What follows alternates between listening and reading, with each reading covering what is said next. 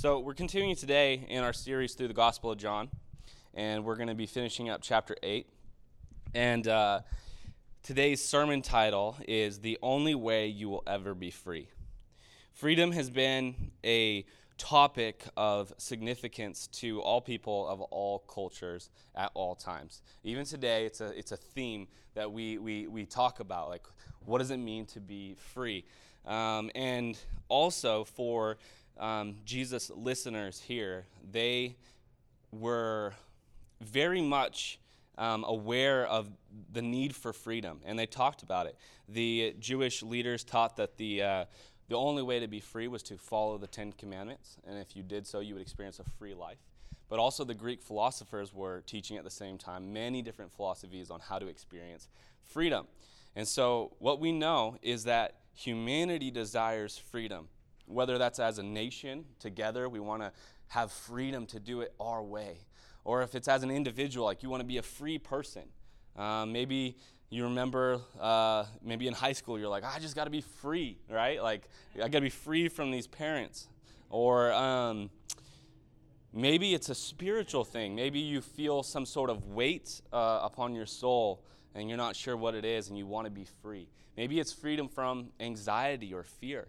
Maybe it's freedom from stress.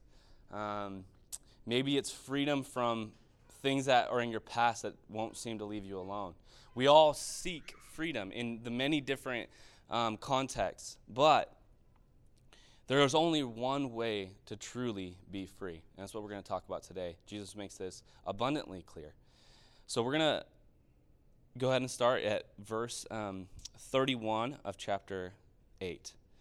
So Jesus said to the Jews who had believed him, "If you abide in my word, you are truly my disciples, and you will know the truth, and the truth will set you free." Let's pray over this. This is kind of our theme for this sermon today. Heavenly Father, thank you so much for every person that's here, God. I believe that we all desire freedom. Lord, we desire freedom that is real, not temporary, but true freedom. Lord, we look for that inner peace, that true spiritual freedom, and Lord, I do believe that it is only through Jesus Christ that we can have this freedom. Lord, I pray that no matter what's going on in each person's life today, whether, Lord, there's so many different types of circumstances. You know every person's heart. You know every person's situation today, what they're going through, what they have been through. Lord, if there are chains that still need to be broken, whatever they may be, Lord, there's so many different types of chains. Lord, I pray that today we would see those chains broken, that your Holy Spirit, far beyond any of my words, far beyond anything I can say, your Spirit would be working in our hearts to bring us to true spiritual freedom that comes through you. In Jesus' name I pray. Amen. So in this first part here, we see that Jesus is telling them, those who had believed in him, if you abide, like that's that word for staying. If you stay, if you remain, if you are consistent in my word, you are truly my disciples. There's kind of an implication here that you're not truly a disciple if you don't stay, right? Jesus is saying, hey, if you are truly my disciples, you abide in my word, and you abide as a disciple, and you will know the truth, and the truth will set you free. So it begins kind of as being a disciple, abiding in the word, and then in that you will know the truth. And once you know the truth, then you are set free. So the truth here, as Jesus is making it clear, is what sets us free. Now let's keep reading verse 33. They answered him, "We are offspring of Abraham and have never been enslaved to anyone. How is it that you say you will become free?" I don't know what these Jewish leaders are talking about when they respond this way. It's ridiculous. Like, they either don't have a history book or are lying.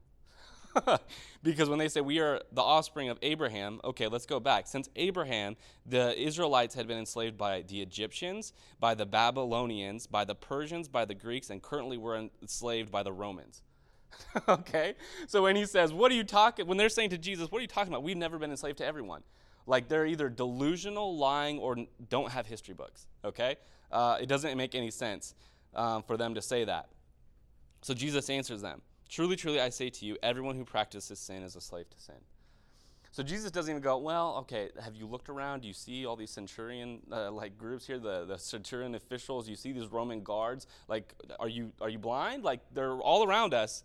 What do you mean? He doesn't even address the physical dominance that Rome had over them, or the fact that they have been enslaved to many other nations over their history. He doesn't even address that because Jesus doesn't actually care about that. Jesus wants to address the idea of spiritual freedom. And he says, hey, if you practice sin, you're a slave to sin. He doesn't even want to argue with them about the history there. It's interesting. Practices is a similar word used for profession, right? So we say, oh, that doctor practices medicine. So-and-so practices law. So he's saying here, if you practice sin, if this is a lifestyle, this is a way of life for you, you are enslaved to it. 35, the slave does not remain in the house forever. The son remains forever. So Jesus wants to transition them from slaves, which he says, if you're practicing sin, you are a slave to sin. And I want to transition you from a slave to a son, to a child of God.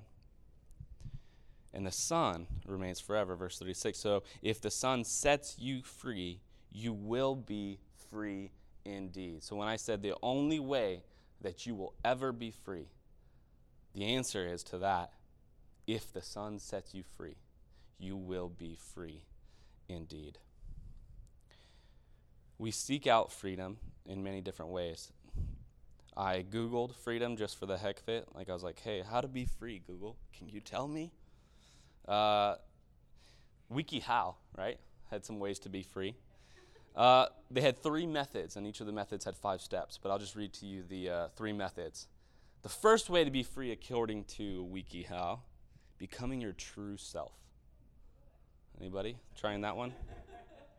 The second way to be free, according to WikiHow, second method, being responsible for yourself. Okay, it's a little bit better. And the third, seizing each day. Now, if you looked at the subpoints below each one of those, becoming your true self is all about, well, just redefine freedom based upon who you already are and so forth. Okay, all right. Being responsible for yourself, this one was basically a works mindset. Like, work harder. Like, get your life together. You want to be free? Do it. Be free. Like, go work. The third one, seizing each day. Basically, just do whatever you feel. It was basically the idea of that one. So, I also read a little Huffington Post on how to be set free. And this guy quoted Buddha and Jesus and said that both Buddha and Jesus taught that the only way to be free was to be detached from everything. And then he quoted Matthew 16:24, where Jesus says, deny thyself. But he only quoted those 2 words, which I found interesting. Then for the rest of the 2 pages, he continued to just misquote Jesus and misrepresent everything that Jesus taught. So let's just look at the one verse he actually decided to use. Deny thyself, Matthew 16:24. I think we have it. It says, then Jesus told his disciples, if anyone would come after me, let him deny himself and take up his cross and follow me. A little clarity there, right? It's not just detachment, as Buddha taught, from all material things. Detach yourself from relationships. Detach yourself from anything that you could possibly have any emotional or spiritual connection to. Detach yourself from all of those elements so that you are truly free. That may be what Buddha taught. Is certainly not what Jesus taught. Jesus taught certainly some detachment from our self-absorbed mindset, but it's an attachment to him, right? It's an attachment to the cross. It's an attachment to following him. That's the big difference.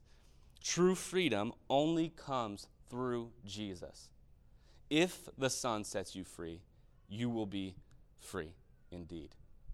If the Son sets you free. If you're not free, it's because the Son hasn't set you free.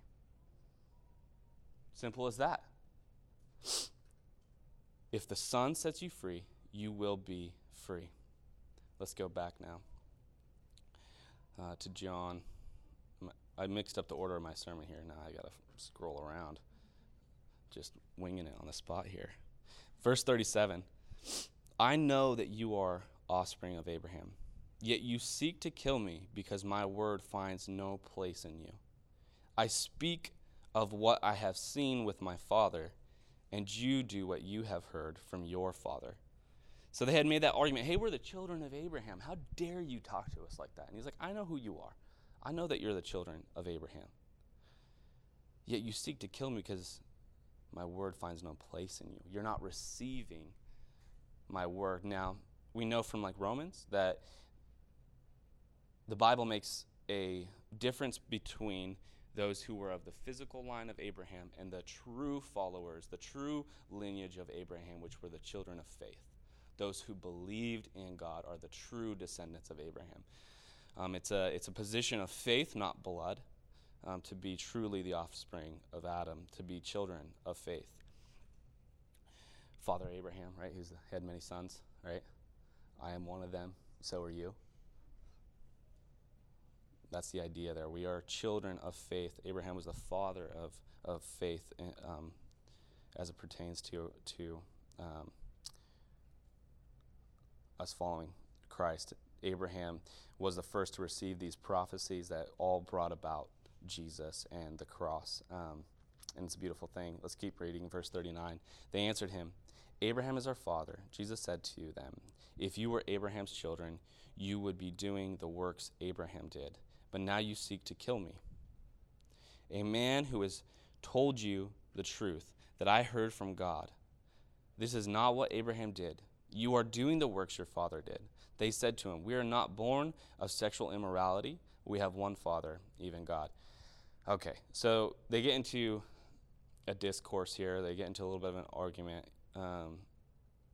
Basically, Jesus saying, if you're really the true children of Abraham, the children of faith, as we talked about, then you wouldn't be doing these types of works like trying to kill me. And they're like, no, we are really the children of Abraham. And then they basically diss Jesus here. We were not born of sexual immorality like you and your slutty mom. Like, that's basically what they're saying there, is they're hinting at, like, hey, jab, jab, you came out of a mom who slept around. So they got personal there with Jesus. Jesus still is trying to make a point that there's two types of children, spiritual and physical. 42, Jesus said to them, if God were your father, you would love me, for I came from God and I am here. I came not of my own accord, but he sent me. Why do you not understand what I say? It is because you cannot bear to hear my word. You are of your father, the devil. He's been saying that my father is in heaven, and he's like, your father is the devil. And your will is to do your father's desires, the devil. So he's clearly calling them evil here. He was a murderer from the beginning and does not stand in the truth because there is no truth in him. When he lies, he speaks out of his own character, for he is a liar and the father of lies. But because I tell the truth, you do not believe me. Which one of you convicts me of sin? If I tell the truth, why do you not believe me? So a few things here in this passage. The first is when he's calling them, Satan followers, that their father is Satan, who's full of lies. And then he brings up this element here about murder. He says he was a murderer from the beginning and does not stand in the truth. And there's no truth in him. Then he continues to, when he lies, but in the Greek, it doesn't get translated very well into the English, but in the Greek, it's really talking about a singular lie that he tells often. So it's lies, but it's not talking about plural lies. It's talking about a singular lie. And that has to do with the murder of Jesus. The devil is against Jesus, and he is going to take Jesus to that cross and defeat Jesus. This is the lie of Satan, that there is no power in the cross, that there is no power in the work of Jesus Christ. This is the lie that Satan tells often, The plurality is in the ways he tells it and how often he tells it, but there is one singular lie that Satan is concerned with, that Jesus and the cross mean nothing. And we've seen through history that lie come about in many different ways, many cults.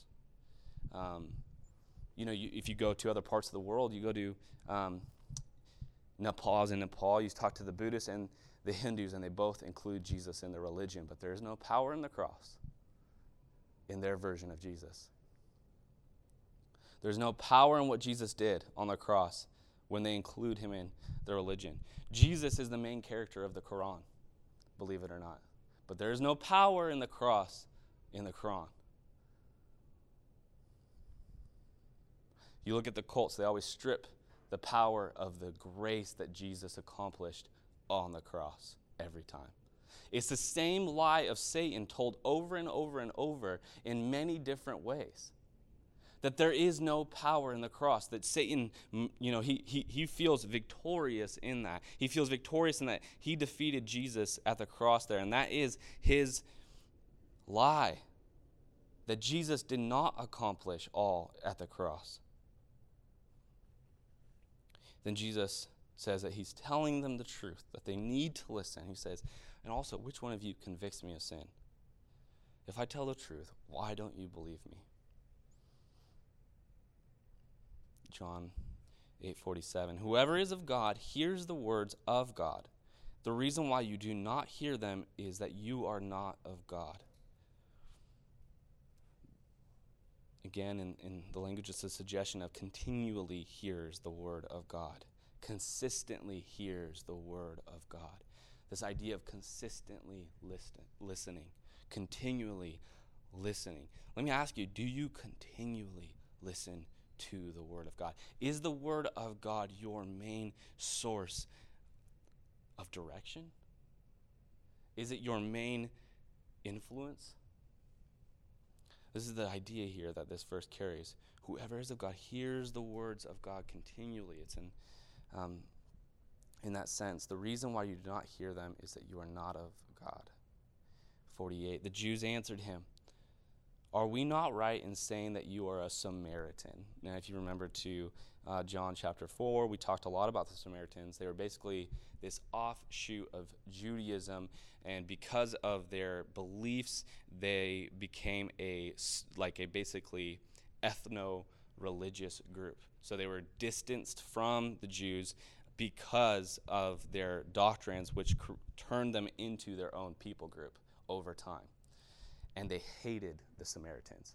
And so right here, they're just slamming Jesus. They're like, are you a Samaritan or maybe have a demon? And honestly, for them in their culture, I don't know which one is a worse insult, to call him a Samaritan or demon-possessed, because they probably view them about equally bad.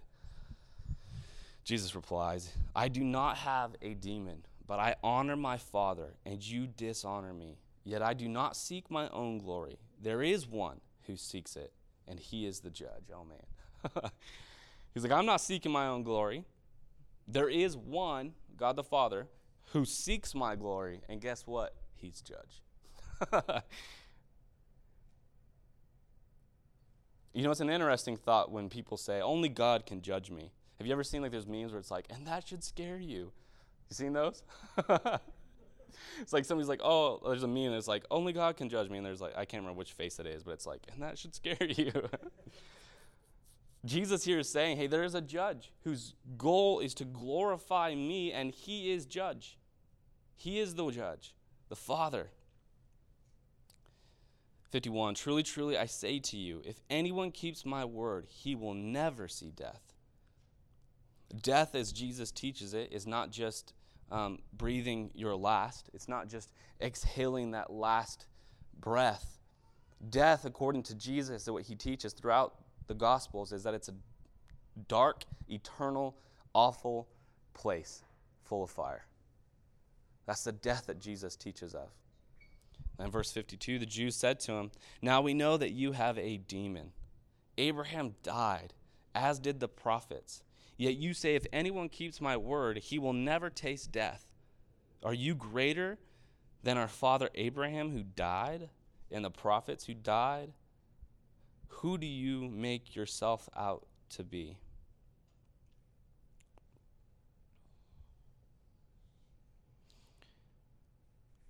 Who do you think you are?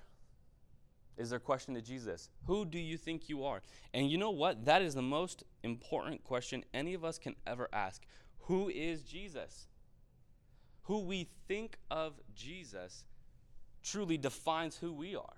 We are either children of the devil or we are children of God based upon what we think about Jesus.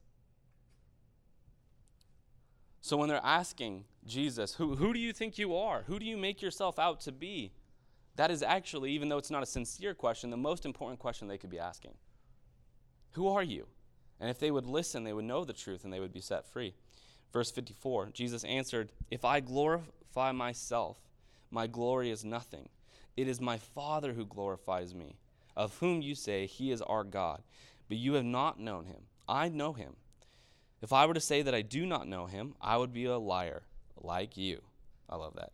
But I do know him and keep his word. Your father Abraham rejoiced that he would see my day.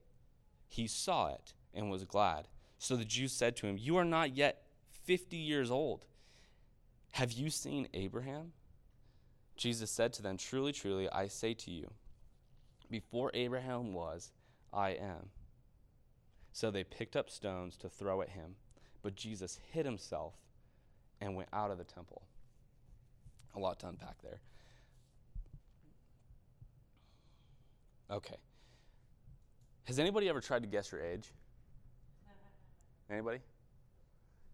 How often are they accurate? Raise your hand if when people guess your age, they're fairly accurate.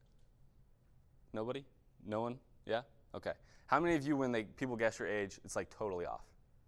Right? Is it off? Raise your hand if it's off more than 5 years. Okay. All right. More than 10? Yeah?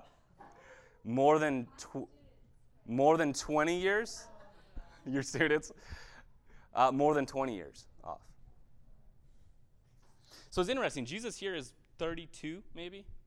And they're guessing his age, saying, "You're not even 50?" How insulting that would be for Jesus. Hey, hold on. He doesn't even address it. I would have addressed it. Wait a second. You think that I'm 50?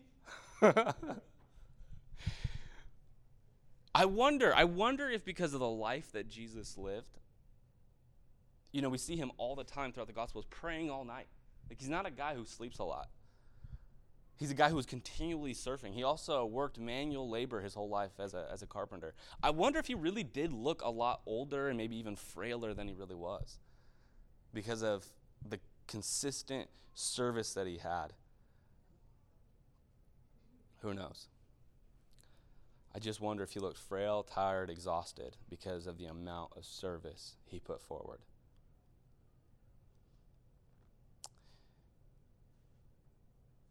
Jesus' answer those is just funny. I mean, he's like, I did see Abraham, but before Abraham, I am. Which we talked about last week because he said the same thing twice. That he is the I am. When Moses, speaking to God through the burning bush, and he said, "Who shall I say sent me?" It's I am. God doesn't even need a name. He just is God. I am. I am what? Everything. The center of it all, the creator of it all. I am. So when he says, they're like, "Hey, are you maybe 50?" That's not nearly old enough to have seen Abraham by, several hundred years. We're talking, more than that. But he doesn't even address it. He's like, "No, I'm way older than that, dude. I am. I am. Before Abraham was, I am." And they know that he's claiming to be God because they immediately pick up stones to throw at him. But Jesus ninja moves his way out of there, as he often does. When a whole crowd is staring at you to kill you, how do you get out of there every time? Wow, we got to learn that one. Like the one like miracle that every missionary should pray for is Jesus ninja moves, right? Like the way to like out of a crowd every time. It's like, we're going to pick up stones to kill you. And he's like, no, you're not.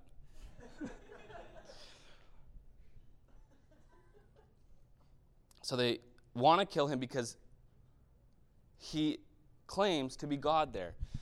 Yesterday, Melissa like just gave me an awesome Father's Day. She got me like a little mini fridge for the garage with like a ping pong table. She bought me a ping pong table. Pretty awesome. Great Father's Day. And so we were like putting together the ping pong table and all this stuff, and like, I think we're done with it. And I was upstairs, and I was like, what are those like really nice dressed people out there? I was like, it's like too late for prom. What are they? Because the kid looked really young. I was like, it's too late for prom. Melissa was like, I think they're Jehovah's Witnesses. And I was like, oh, and they're on the other side of the street. I was like, yes.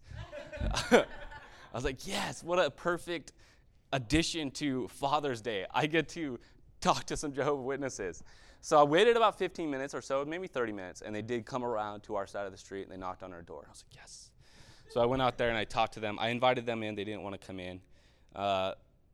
They were specifically looking for Spanish speakers because they only had the Spanish magazines, the Watchtower magazines. They only had the Spanish ones. But so I'm not a Spanish speaker, but I was like, well, I want to talk anyways. And and so we talked for a little while. They wouldn't come inside, so we talked on the porch, and I took them to that verse. I took them to John 8, and I talked to them. Jesus here is clearly stating his deity. He does it 3 times in John 8.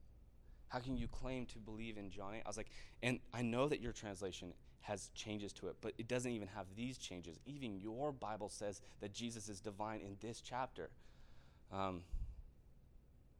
He had some issues with it. He didn't want to talk too much longer.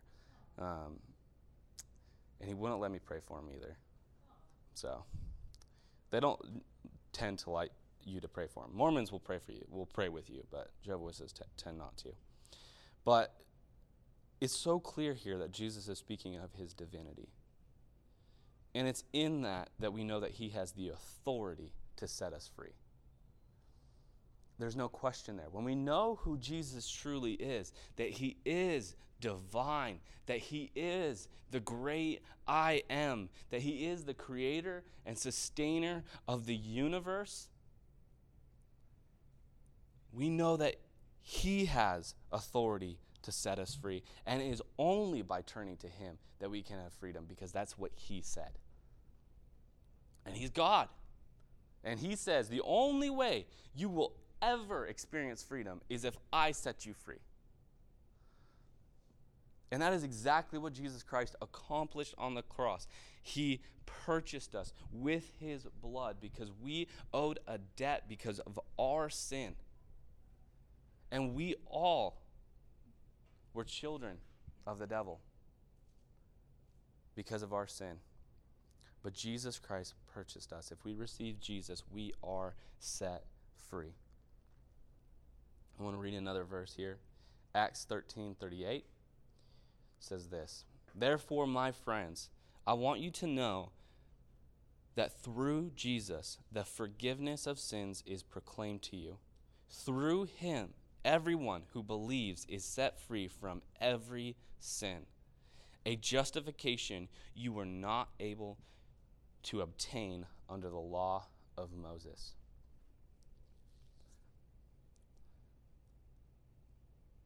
Through Jesus, there is freedom from every sin. Isn't that good news? Every sin. Not some sins. Every sin. Through Jesus Christ, we can experience freedom. And guess what? There is no other way to attain it. We're not able to attain it under the law of Moses. We're not able to attain true spiritual freedom by seizing the day. We are not able to attain spiritual freedom by becoming our true selves or being responsible with our lives. We're not able to experience true freedom by detaching ourselves from things. It is only through Jesus Christ that we can experience true freedom. So what do? Just simply rely and trust in him. That's it. If you have a sin, you have an issue in your life, you take it to Jesus. He's the only one who can set you free. I don't care how hard you work at it. You won't be able to do it. It is only in the hands of Jesus that there is freedom. If there are things, fear, anxiety, the past, whatever it may be that you feel still has you chained up, it is only in the hands of Jesus that you have freedom. Amen? You guys, this is the very heart of the gospel. It's the heart of our church. Our mission statement is that we would help people experience life-changing freedom through the love and truth of Jesus Christ. That's why we're here. It's why we do what we do. Whoever is here, to whatever extent they need freedom, we want to help them experience it. But we don't actually have the ability to set people free. It is only through the love and truth of Jesus Christ. Right? We're just messengers. A couple things. That's an incredible weight lifted when we know that we can't fix people's problems and it's only in Jesus' hand. It's an incredible weight lifted. Because don't we try sometimes to fix people's problems for them? We do, right? Have you ever tried that? But at the end of the day, you might find yourself limited, right? We can trust Jesus and turn it over to Jesus and turn them over to Jesus and simply say, turn to Jesus. There is freedom there. But the other side of it is that the Bible says that we're ambassadors of this message, that we are to represent it well.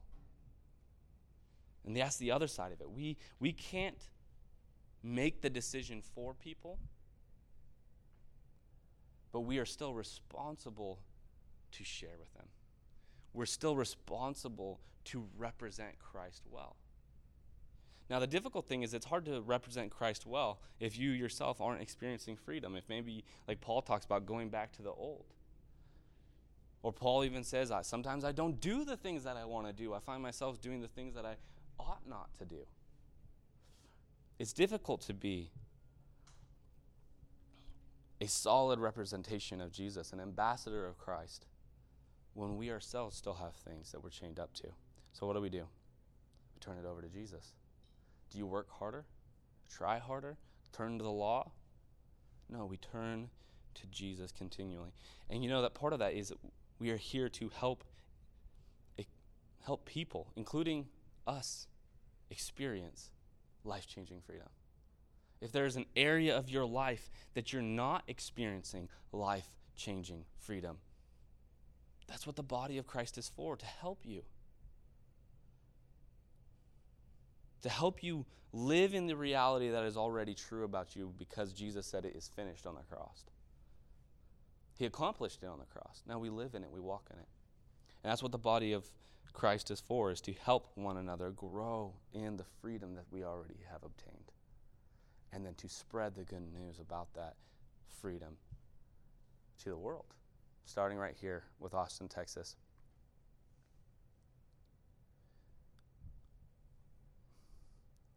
How many of you are excited about freedom today? Come on. Yeah? I'm going to do something different today. I think we have time, right? We got time? Right? I know Alan wanted me to end early so that he could watch the game.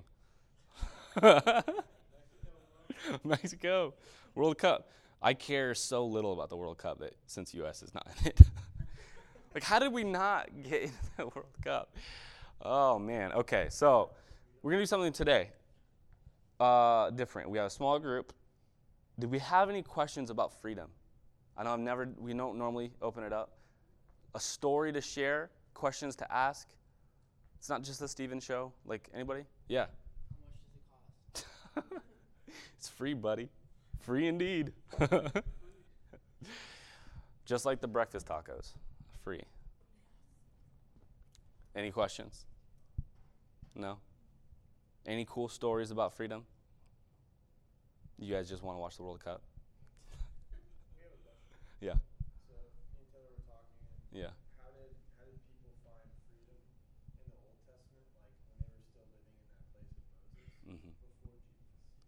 So it'd be looking forward to the cross. How is looking forward to the second coming enough when the second coming hadn't happened? Yeah. So God's word, because God is outside of time, when God says something will happen, it already has in his way of working. So if God says, hey, there is freedom by obeying my promises, believing in my promises, then you have experienced that freedom. So Moses was righteous not because of his works, Romans says, but because of his faith in the promises of God. So the promises that God gave Abraham were symbolic of the work that Christ would do. And it's his faith in that gave Moses righteousness and freedom. And so looking forward to the cross through the sacrifices, through, for example, like Abraham, the most important thing that Abraham did was when God said to him, take your son Isaac, the one that I promised to you, and go take him up to the mount and sacrifice him. All right? Everybody's favorite passage. Talking, especially when you're Father's Day, let's talk about like murdering our sons. So Abraham takes him up there in faith. And we know from Hebrews that it says that Abraham believed that in God's promise so much that he knew that if he truly had to go through this, that God would raise Isaac from the dead because God promised a lineage through Isaac. I keep wanting to say Moses, Abraham's faith in God was so strong and so strong in his promises that he believed that, all right, if you're going to ask me to kill Isaac, you're going to raise him from the dead because I know your promises are true. And then we know that God was testing Abraham's faith. God provides a ram. And it's interesting, that's Genesis 22. It's the first time that love is mentioned in the Bible, the first time that lamb is mentioned in the Bible, and it's all representation of Jesus Christ in Genesis 22 right there. And in fact, it takes place on the same mount. I believe it's Mount Moriah. It's called there in Genesis 22. We know that is the same place of Golgotha or Calvary, where Jesus was crucified. So it's a clear symbol of Jesus being the Son who would be slain. Any other questions, thoughts, stories? Jay? Just a comment on that, Brandon. The people were really looking forward to a Messiah at that point. We see that as they're seeing Jesus, they're recognizing, hey, this could be the Messiah. Like there's just very, very clear knowledge for the Jews that there indeed was a Savior to come, Yeah. and that Savior was a physical man Mm-hmm. that would redeem them and save them. So they're continually looking forward to this. And so in their teachings, they're like, you're looking at Passover, you're looking at Noah's Ark, you're looking at Moses, all of these different forms, got like all these different historical accounts of Jesus. Yeah. God would use to point towards the Messiah. Yeah. And so everything was this ultimate redemption story, looking to the ultimate Redeemer, who they believed would actually free them politically and then take over the earth Yeah. right then and there. And so as they're looking at Jesus, they're saying, hey, he's going to free us from the Romans right now, and we're going to establish the kingdom on the earth right now. That was their thought of freedom. Yeah. And so they were on the track of believing in a Messiah. It's just what he would do, but was radically different than what they expected Right. him to do, which was to deal with Right. the sacrificial system, to deal with the issue of being fallen, to deal with the issue of death. And so Jesus came to do something much greater, and then it's that second coming of Jesus Yeah. that is the actual kingdom in some True ways. freedom politically, yeah. Yeah, political. But it's Genesis, I think 15:6. It says Abraham believed, and it was credited to him as righteousness. As righteousness, So yeah. even in the Old Testament, a lot of times we think that it was a sacrificial system that saved people. It was Yeah. actually belief in God, Yeah. and showing God what we would sacrifice our lives and hearts to Him. Yeah. But it's all faith. Yeah, aren't we glad that, like, Jesus didn't come to just destroy the Romans? Because the Romans took themselves down. Like, we didn't need that, right? We needed spiritual freedom, amen? And that's what Jesus came. That's what he's continually putting them towards. He's pushing them towards is, hey, it's not about the political stuff. It's not just about the physical freedom from one government. I've come to do something so much bigger, so much greater, which is your spiritual freedom, to bring about true freedom from sin. That's awesome. Any other questions? Thoughts? Yeah. Like I hear people like I don't know, like I know what it is for me personally. Like in the church, like we talk a lot about freedom. Mm-hmm. Like what do you think are like the main signs, like someone in their own walk with the Lord, of like when you can really see that you've received freedom in your own life? Mm. What are some signs that you think are clear through Scripture or just your own experiences? Because I think that, like to me, I hear people talk about freedom so much with Jesus, but I see so few people actually experience Sure. it. That there's like a huge disconnect there. Yeah, I know between the for me, message and the reality it was of like that experiencing for a it. long time too. And so I challenge my own faith of like, I don't want to just talk about being free, I want to experience it. Mm-hmm. And I know what it's like to live my own life, but what are some like common things that you see? Like the things that come to my mind immediately are just the hunger and thirsting for God's word, hunger and thirsting for righteousness, right? Because we don't need religion. Religion comes with guilt, it comes with work, it comes with a lot of effort, and we don't need that. Like, it doesn't save us. When we're truly experiencing freedom, what accompanies that, I believe, is this hunger and thirst for God and for the things that are good. And something in us now changes in what we desire. Something changes us in what we're pursuing, what we're focusing on. We know what it means to be hungry or thirsty for food and water, but also for things in life, right? We know what it is to have a drive, a hunger for success or for business or whatever it is. But I believe true spiritual freedom, we see that in people when there's a hunger for just God. Like, I just want to be close to him. I want to know him. I want a relationship with him. And then as we're in that, we're also hungry and thirsty for the things of God rather than the things of the world. And of course, it's not that we don't ever slip up, but there's a shift in our desire and a shift in what we hunger and thirst for. One last question. Anybody? Yeah.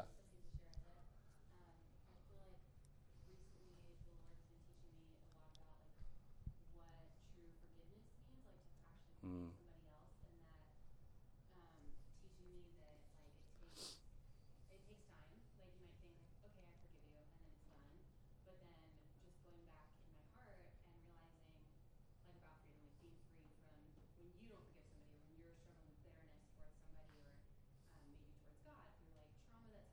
Mm-hmm. Mm-hmm.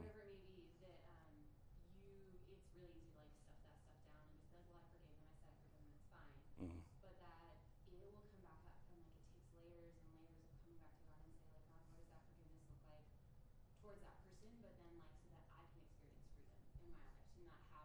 Mm-hmm. Yeah.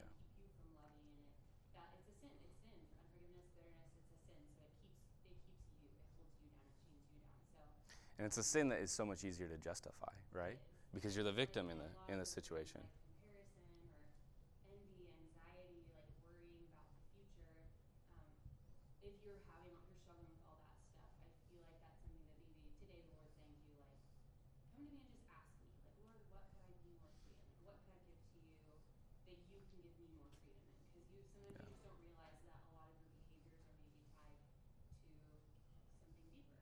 Hmm.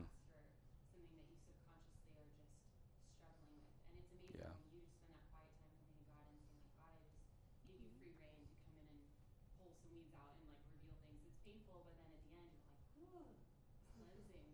Mm-hmm. That's really good. Yeah, there's a really important element of freedom there too, is not letting the past or hurt or any of that cause us to be chained up ourselves when we're not even the ones who initiated that pain. That's really good. Okay. All right, well, I'll close this in prayer and then we'll do a couple more songs of worship. Heavenly Father, thank you so much for everything that you teach us and you have shown us in your word, everything that you desire still to do in our lives, Lord. Thank you. You love us. You love us so much. Wow, Lord. Your love is never ending. Your forgiveness is never ending. Lord, your true desire for us is to experience life-changing freedom. Lord, if there are areas in people's lives here today, Lord, let us surrender to you. Let us turn to you. Only if you set us free can we truly be free. We can't do it ourselves. We can't find it anywhere else. God, can we all humble ourselves and truly turn everything to you? Lord, if there's anything we're blind to, Lord, reveal it to our hearts so that we can confess it, repent, and surrender to you. Jesus, I pray that every person in here would feel loved by you. Lord, you are the judge. But you came to step in our place. That's what's amazing, Lord. That you give the grace, you give the mercy. You took our place. That's beautiful. So Jesus, thank you. Help us. We need you so much. Send your Spirit, Lord, to work in us. In Jesus' name we pray. Amen.